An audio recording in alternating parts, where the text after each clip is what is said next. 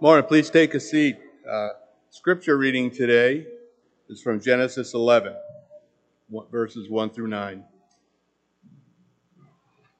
Now the whole earth used the same language and the same words.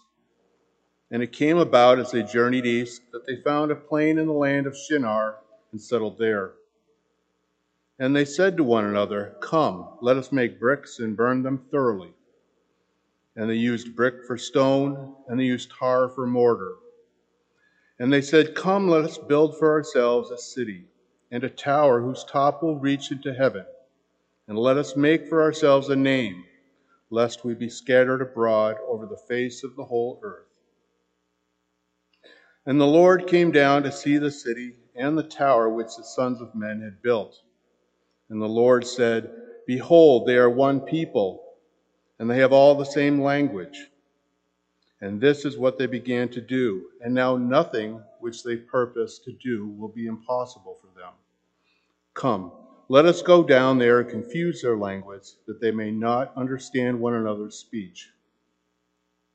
So the Lord scattered them abroad from there over the face of the whole earth, and they stopped building the city. Therefore its name was called Babel, because the Lord confused the language of the whole earth. And from there the Lord scattered them abroad over the face of the earth. This is the infallible word of God.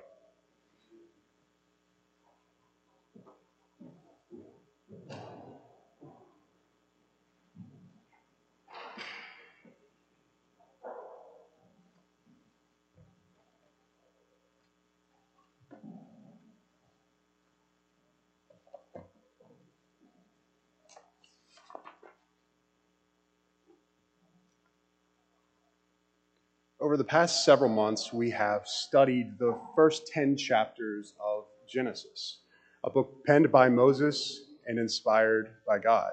We began with the creation of the universe ex nihilo, or out of nothing, and the origin of man from the dust of the ground, with God breathing the breath of life into his nostrils and animating him from the dirt. We studied the original temptation of man in the garden, and through his rebellion, man's ultimate fall from communion with God. We studied Cain's murder of Abel and God's implicit declaration through that story that he alone is worthy to determine what appropriate worship looks like. And man, as animated dirt, has no right to question his preferences.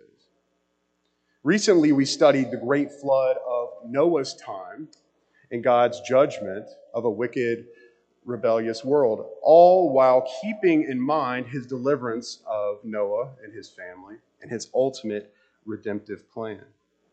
And this morning we find ourselves in Genesis chapter 11 and the story of the Tower of Babel. For some of you in this room, it may be your first time hearing this story. And for others, you may have heard this story many times in Sunday school, children's church, maybe even a Sunday sermon. And if your experience with this story was anything like mine, that story probably went something like this.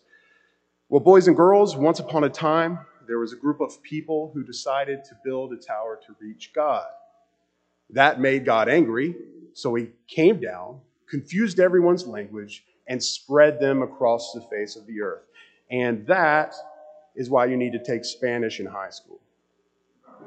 I was then handed a coloring sheet with a tower that looked suspiciously like the Leaning Tower of Pisa.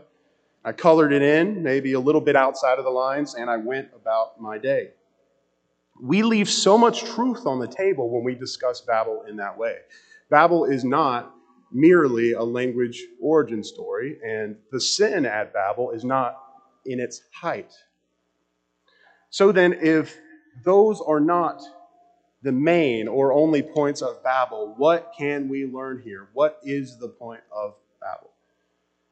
As we work through the 9 verses that form this narrative, we will see that Babel and its construction is a clear example of man's limitless rebellion and pride.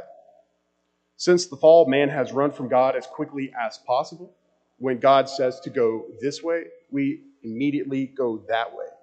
What God declares good, man declares evil, and what man declares evil, God declares evil, man declares good.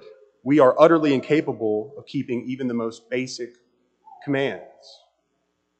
It shows very clearly why we need a Savior in the first place. But in addition to that rebellion, we will see that Babel is an example of man's desire to lift himself up, to make a name for himself. And though we will talk about rebellion and pride throughout this message, we cannot lose sight of the fact that God's redemptive plan for mankind is ever present at Babel. And that is true from Genesis to Revelation. And a helpful way to think of that is to imagine the entire Bible as a single song or poem, where there would be verses or lines about the fall of man, about Babel, about Cain's murder of Abel, about David's adultery, about the betrayal of Judas or Peter's denial of Christ. But the constant refrain or the chorus, the repeating line of that song or poem would be Christ crucified. And that is true throughout the entirety of Scripture. So with those two themes in mind, man's limitless rebellion and pride, and God's redemptive plan, let's take a look at the verses for this morning. We will be in Genesis chapter 11, verses 1 through 9. Now the whole earth had one language and the same words. Now, if you were paying attention last week, we have a timeline question to answer right away here. We're in chapter 11, and we're told that this story takes place when all the world spoke one language. But in chapter 10 that we studied last week, we have already learned about various peoples and nations and languages. If you flip back to Genesis 10, in verse 5, we read, "From these, the coastland peoples spread in their lands, each with his own language, by their clans and in their nations." And now we're being told in chapter 11 that the whole world spoke one language. Surely Moses hasn't forgotten what he said one chapter earlier. So what's going on here? Chapter 10 gives us a broad period of time, and chapter 11 focuses in on a specific occurrence during that broad period. And this chronological structure is not unique in Scripture. In fact, we've already seen it in the earliest portions of Genesis. In Genesis 1, we see the creation of man generally, and then in chapter 2, a subsequent chapter, we focus in and we learn more details about the origin of man from the dust of the ground. So again, this is not unusual, but we have to keep that in mind when we read chapter 11. Now that we've discussed the original timeline question, we can get back to the point of verse 1. At this time in human history, the entirety of the world spoke the same language. But in addition to speaking the same language, they were united in both language and in word. Now in English, that might seem redundant. Of course they were united in word if they were united in language. What are we making a distinction here for?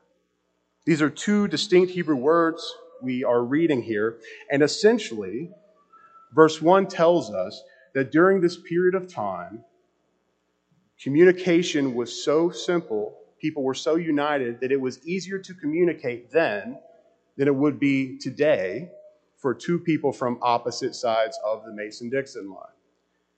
Though both individuals would speak the same language, English, they would use different words to describe things on occasion.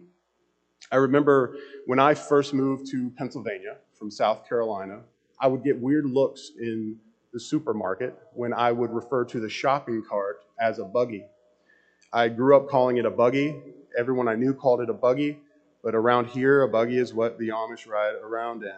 So in that moment, we were united in language, but we were not united in word. There was confusion there. Another example would be if you were to fly from Harrisburg today and go to England, you would be united in language, but not in word. There would be regional variation in speech, and you would hear confusion at times because you would use different words to describe things. But that's not what we have in chapter 11 and verse 1. We have a united humanity. This is one people, one nation, one family, descendants of Noah. They are completely united in language and word. Let's move to verse 2. And as people migrated from the east, they found a plain in the land of Shinar and settled there. Verse 2 is giving us more context for this unfolding story. And the people we're talking about here, again, are the descendants of Noah. We talked about them last week as we studied chapter 10. Now remember, as the flood waters retreated, the ark came to rest on Mount Ararat. We learned that in Genesis 8:4. And these descendants of Noah have now moved into the fertile Mesopotamian valley region, and they find a plain in Shinar that they like, and they want to settle there.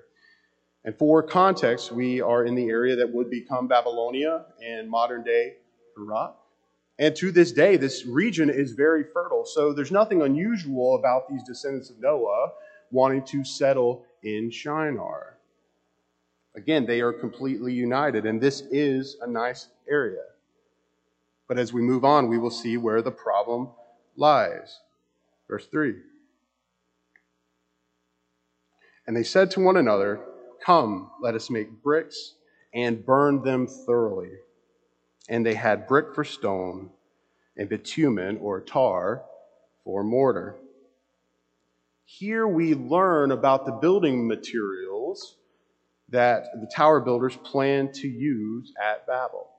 And it would be so easy for us at this moment to just speed through verse 3 to get to what we consider to be the meat of the Babel narrative. And we do that a lot when we read Scripture. Here's the scenario. You're working through a genealogy, perhaps chapter 10, perhaps the genealogy we worked through last week. And increasingly, the Hebrew names are becoming difficult for you to pronounce in your head. The begets and the begots are beginning to run together. And your inclination is to rush through to get to the better passages as you've convinced yourself. And you hope that in doing so, your Christian-trained brain will catch the keywords like faith and grace and repentance, the things you might find on the bookmark at Crossway. But we leave so much truth on the table when we treat Scripture in that way. 2 Timothy 3:16 and 17 says, "All Scripture is breathed out by God and profitable for teaching, for reproof, for correction, and training in righteousness, that the man of God may be complete, equipped for every good work." Every jot and every tittle of Scripture serves a purpose. There is not a single wasted word in the entirety of Scripture as originally written. Hebrews 4:12 tells us, "The Word of God is living and active, sharper than any two-edged sword, piercing to the division of soul and spirit, of joints and marrow, and discerning the thoughts and intentions of the heart." I can assure you that the genealogies and the brick-making verses of Scripture are no duller than the most well-known Bible verses. And their portion of the blade is just as sharp and it is just as piercing. And we leave so much truth from God on the table when we rush through these types of verses. So then, what is the purpose here in verse 3? Is this merely a brick-making recipe should you desire to build your own tower? There's something else to be gleaned here. Let's read that verse again. "Come, let us make bricks and burn them thoroughly." And they had brick for stone and bitumen for mortar. These descendants of Noah had discovered at some point that subjecting these once sun-dried bricks to fire created a sturdier building material. But not only are they subjecting these bricks to fire, they are doing it thoroughly. They are paying attention to these building materials. They are throwing the best they have to offer. They are sparing no expense, if you will. They're paying attention to the tower. And that's important for us to remember as we work through the rest of this story, especially when we get to the motivation for building the construction at Babel in the first place. But here we are, 3 verses into a 9-verse narrative, and we're a third of the way through. And so far we know that the entirety of the world spoke one language. These descendants of Noah had migrated from the east, and now we know what they plan to use in the construction. It's not clear at this point where the problem lies, but as we get into verse 4, we will see why Babel is a cautionary tale. Verse 4. Then they said, "Come, let us build ourselves a city and a tower with its top in the heavens, and let us make a name for ourselves, lest we be dispersed over the face of the earth." There are several important things that we should take note of in verse 4. First, notice that the tower builders say, "Let us build a city and a tower." Not just a tower. And I would deal with the city and the tower separately because they highlight different sins at Babel. The more flippant recitations of this story, like the one I discussed earlier that I was subjected to, often leave out the city completely. I wonder how many of us, when we recall Babel, even think of a city. I would venture to guess that very few of us do, but why would a city matter? A city is a permanent place of refuge. You build a city to stay. You build a city to remain. You throw up walls for safety, and you remain there. And this highlights a key theme in this story that I discussed earlier: man's rebellion against God. And why would a city represent rebellion against God? It makes complete sense why these descendants of Noah would settle down in Shinar in their heads. They're one people, one nation, one family, completely united in both language and word. This is a fertile area. Why not settle down in Shinar? The problem is that no fewer than 3 times throughout the first 10 chapters of Genesis, God has told humanity to be fruitful, multiply, and spread out over the earth. Please turn with me to Genesis 1:27.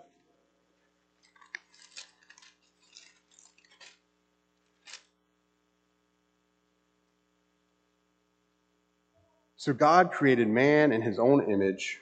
In the image of God, he created him. Male and female, he created them. And God blessed them, and God said to them, "Be fruitful and multiply, fill the earth and subdue it, and have dominion over the fish of the sea and over the birds of the heavens and over every living thing that moves on the earth." And flip forward just a few pages to Genesis chapter 9.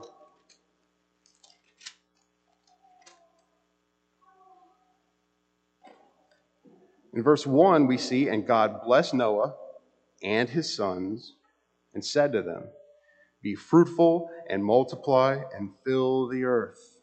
And again in verses 6 and 7, "Whoever sheds the blood of man, by man shall his blood be shed, for God made man in his own image. And you, Noah and descendants, be fruitful and multiply, increase greatly on the earth and multiply in it." 3 separate times, God has commanded humanity to be fruitful, multiply, and fill the earth. And what does man decide to do instead? He decides to build a singular city in Shinar to rebel against an explicit command of God. Now, it's beneficial for us to reflect on man's rebellion in general for a moment here, because it is a key theme in this narrative. Man breaks the law of God 100% of the time in his fallen state. We are completely incapable of keeping the most basic commands of God. And we often use the forthcoming Levitical law to illustrate that point, the law of Moses. And it's easy to do so through the law. In fact, we learn why it's so easy to show man's rebellion through the law in Romans 3. Please turn to Romans 3, verses 20 through 23.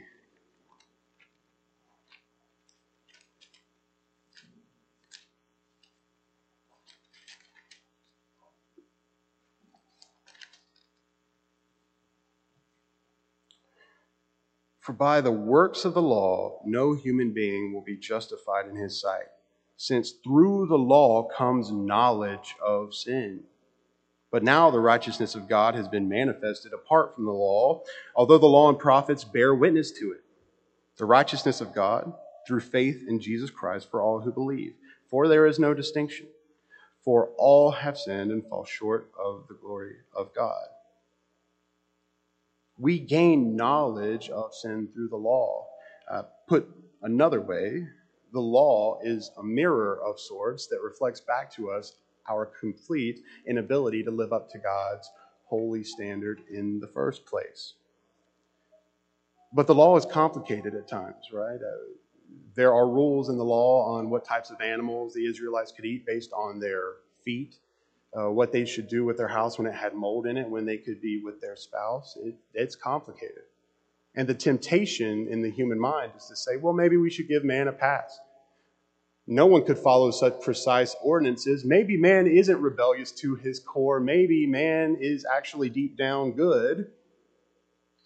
And we've been given rules that are too difficult.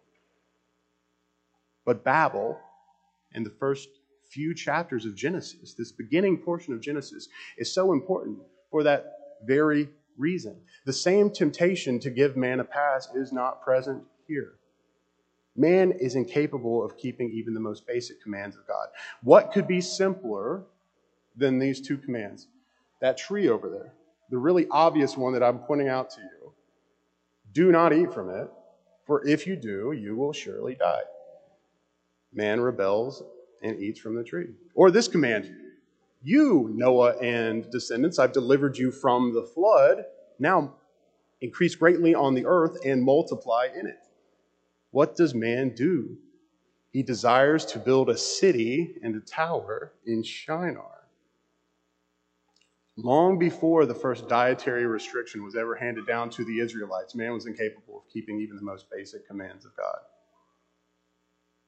In lieu of multiplying and filling the earth, man desires to hunker down in Shinar. So the city really represents this rebellion against God, and it's rebellion against an express command of God. But not only is it rebellion, it is explicit rebellion. In verse 4, their motivation is rebellion, lest we be dispersed. They are avoiding a command of God. Now, what can we learn from the Tower of Babel? Let's go back to verse 4 and the motivation here. Then they said, "Come, let us build ourselves a city and a tower with its top in the heavens, and let us make a name for ourselves." These tower builders wanted to build the city and the tower for themselves, to make a name for themselves. Proverbs 11:2 tells us that when pride comes, then comes disgrace. But with the humble is wisdom. Proverbs 16:18 says that pride goes before destruction and a haughty spirit before a fall. The dangers of pride and self-glorification are clear, but man's proclivity for self-glorification is powerful. How could these tower builders desire to build a tower for themselves, to make a name for themselves, when the deliverance, the mercies, and the judgment of God were so clearly visible in the rearview mirror? Remember, we're a few generations after Noah.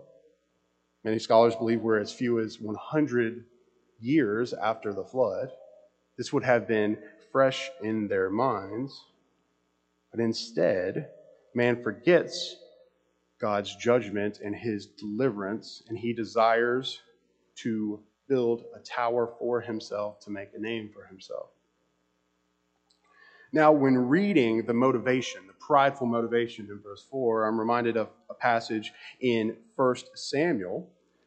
And it occurs later in Scripture, but there is also construction of sorts in that passage. But instead of man desiring to lift himself up, we see man desiring to honor God. Please turn with me to 1 Samuel 7, verses 10 through 12.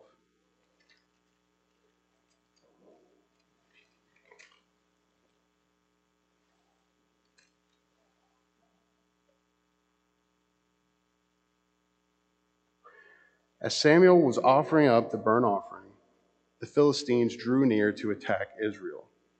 But the Lord thundered with a mighty sound that day against the Philistines and threw them into confusion, and they were defeated before Israel. And the men of Israel went out from Mizpah and pursued the Philistines and struck them as far as below Beth-kar. Then Samuel took a stone and set it up between Mizpah and Shen and called its name Ebenezer. For he said, "Till now the Lord has helped us." The famous hymn, "Come Thou Fount of Every Blessing," captures this moment in its lyrics. "Here I raise my Ebenezer, hither by thy help I've come, and I hope by thy good pleasure safely to arrive at home." Though God's deliverance through the flood and his judgment were so clearly visible in the rearview mirror, the men at Babel desired to construct nothing that remotely resembled Ebenezer. Instead, they decided to build a monument, a tower, an Ebenezer of sorts, to themselves. It's likely, if not certain, that these tower builders had occasion to look up into the sky as they were building at Babel and see the rainbow in the sky, God's promise never to flood the world again. Perhaps between swings of his hammer, man glanced up to see the rainbow and observe its colors, and maybe reflect on its meaning, only to return to his prideful, rebellious task. How often do we do the same? We forget the deliverance and the mercies of God, and we seek to make a name for ourselves in our everyday lives. We often forget what God has done for us. If Noah's family, 100 years post-flood, can forget the judgment and the mercies and the deliverance of God, so can we. And that truly is the human condition. We build Babel far more often than we build Ebenezer. That is who we are. We often seek to steal the praise and glory due to God alone. Now that we understand the motivation behind the city and the tower at Babel, rebellion and pride, will God allow this clear act of rebellion and pride to go on? We find the answer to that question in the following verses. Let's take a look at verse 5. And the Lord came down to see the city and the tower which the children of man had built. First, notice how Moses refers to these tower builders. He refers to them as children of man. Some of your translations may say children of Adam. And that's appropriate here because man is following in the sinful footsteps of his forefather Adam. And in response to man's construction at Babel, God came down to see the tower. But God is omnipresent. God need not come down to be made aware of a tower built by man's hands. Recall David's words in Psalm 139, verses 7 through 10. "Where can I go from your spirit? Where can I flee from your presence? If I ascend into heaven, you are there. If I make my bed in Sheol, behold, you are there. If I take the wings of the dawn, if I dwell in the remotest parts of the sea, even there your hand will lead me, and your right hand will lay hold of me. Clearly, God need not come down to see this tower, but he chooses to come down to see this tower in judgment on man's rebellion and pride. Now, we should note here that this type of tower, called a ziggurat, was designed with its top in the heavens. Now, that's not so much a comment on the tower's height, though I'm sure they desired to build a tower that was very tall with its top in the heavens. But it also speaks to the intent behind these towers. You can still find these towers to this very day. They're all over Mesopotamia. And they are a step pyramid of sorts, designed as a ladder to heaven, and they're often associated with idolatry. And these tower builders did indeed see heaven come to earth, but not in the way that they anticipated. Verse 6. And the Lord said, behold, they are all one people, and they have all one language. And this is only the beginning of what they will do, and nothing they propose to do now will be impossible for them.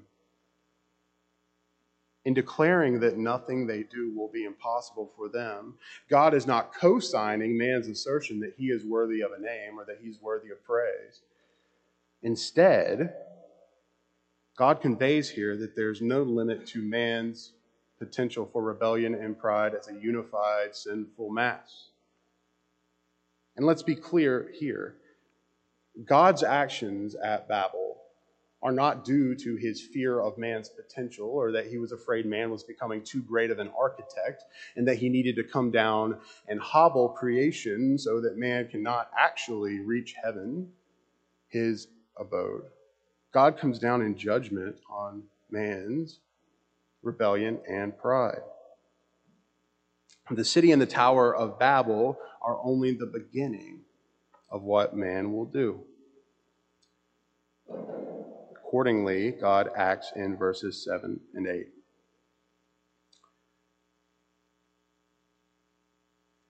Come, let us go down there and confuse their language, so they may not understand one another's speech. So the Lord dispersed them from there all over the face of the earth, and they left off building the city. God's response to man's construction at Babel is twofold. First, he makes it harder for man to communicate. And second, he spreads humanity across the face of the earth in accordance with his original command in the first place. Now, notice the plural phrase at the beginning of these verses. Let us go down and confuse their language. We see the same construction in Genesis 1:26 when we read, let us make man in our image. This early in Scripture, we see the triune nature of God that is further articulated and established throughout Scripture, but the Trinity is present here as well. But also, when God utters the phrase, let us go down and confuse their language, it stands in stark contrast to man's words in verse 4. Man says, let us build a city and a tower with its top in the heavens to make a name for ourselves, lest we be dispersed. And God says, oh no, let us go down and confuse their language and restore the proper order of praise and glory.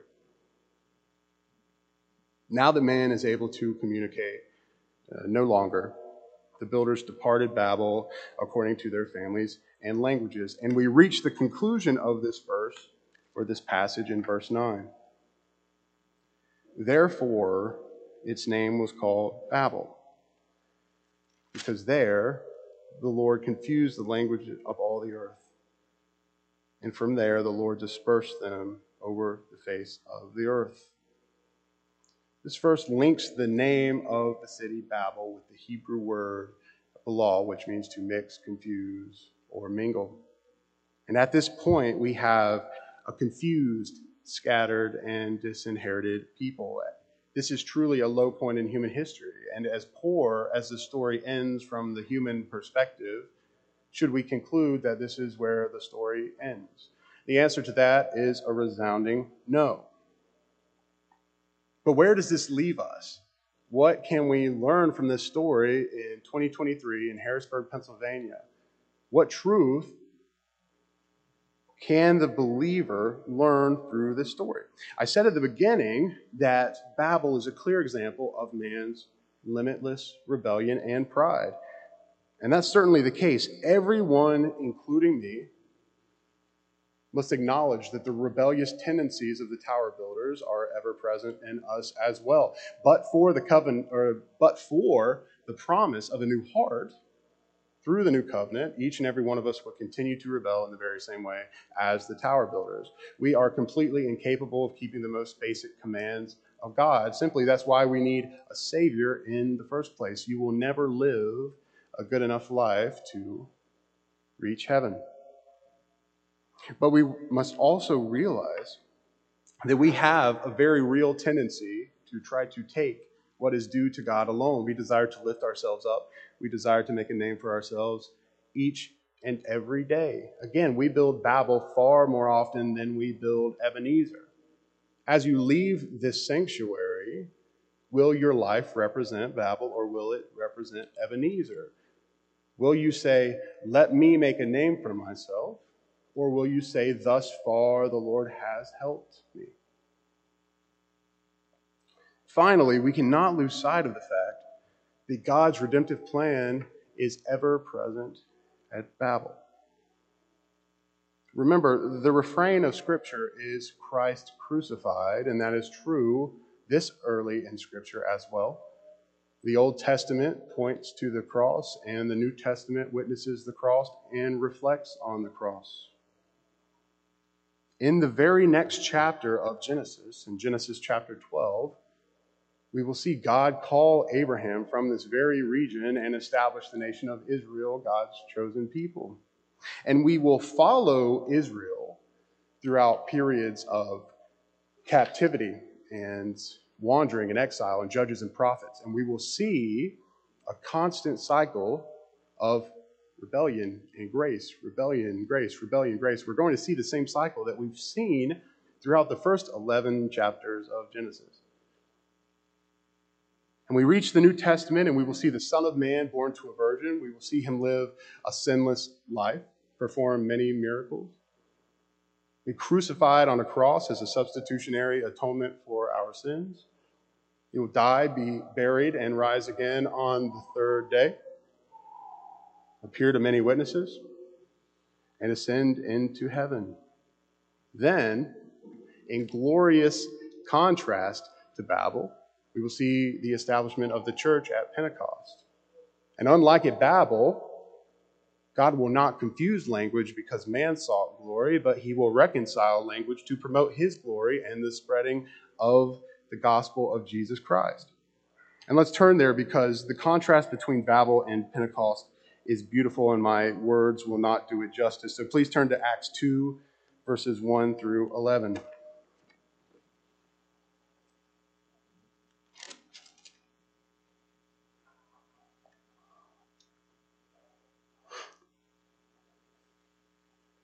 When the day of Pentecost arrived, they were all together in one place. And suddenly there came from heaven a sound like a mighty rushing wind, and it filled the entire house where they were sitting. And divided tongues as a fire appeared to them and rested on each one of them. And they were all filled with the Holy Spirit and began to speak in other tongues as the Spirit gave them utterance. Now there were dwelling in Jerusalem Jews, devout men from every nation under heaven. And at this sound the multitude came together, and they were bewildered because each was hearing them speak in his own language. And they were amazed and astonished, saying, are not all these who are speaking Galileans? And how is it that we hear each in his own native language? Parthians and Medes and Elamites and residents of Mesopotamia, Judea and Cappadocia, Pontus and Asia, Phrygia and Pamphylia, Egypt and parts of Libya belonging to Cyrene, and visitors from Rome, both Jews and proselytes, Cretans and Arabians, we hear them telling in our own tongues the mighty works of God. What amazing contrast to Babel, and what a foreshadowing of the end of the story for believers. I've said throughout the entirety of this message that man's rebellion and pride is limitless, and that is certainly true for man in his fallen state. But there is indeed a limit to rebellion and pride for the believer, and it's found only at Calvary, where he became sin who knew no sin, that we might become his righteousness. The cross is the high water mark of rebellion and pride for the believer. The limitless rebellion and pride of man is no match for the immeasurable grace of Christ. That is the good news. That at the end of the story, man is not scattered, disinherited, and confused. We are redeemed for those who will believe. As we close, the most appropriate way to conclude a message on Babel is to gaze into our future, because we know what our past looks like. At the beginning of this message, I said that man will never come together again as a unified whole until the day of judgment, when people from every tribe and every nation and every tongue are gathered together. And for those who are found in Christ, they will glorify God in unison once again. What will that look like? What will the culmination of God's redemptive work for mankind be like? We saw a foretaste of it at Pentecost. What will the ultimate culmination of that redemptive plan be like? Please turn with me to Revelation 7, verses 9 through 12.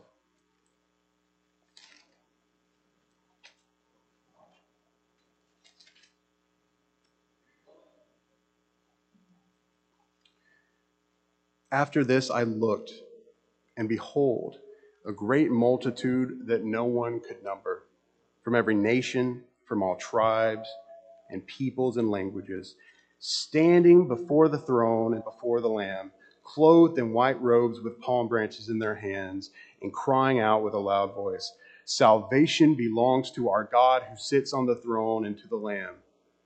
And the angels were standing around the throne and around the elders, the four living creatures, and they fell on their faces before the throne and worshiped God, saying, "Amen. Blessing and glory and wisdom, thanksgiving and honor and power and might be to our God forever and ever. Amen." That is how the story ends after Babel. Man's pride and rebellion is limitless, but God's grace is immeasurable. And for the believer, Babel is not the end of the story. Let's pray. Heavenly Father, we thank you for allowing us to come together this morning and study your word. May we remember that the rebellious tendencies of the tower builders are present in us as well, but your grace is there for the believer. As we leave this sanctuary and we go into our daily lives, may we raise Ebenezer and not construct Babel. May we say, "Thus far the Lord has helped us," and not, "Let us make a name for ourselves." Be with us as we leave this place. It's in your name we pray. Amen. Would please stand and join us by worship through song.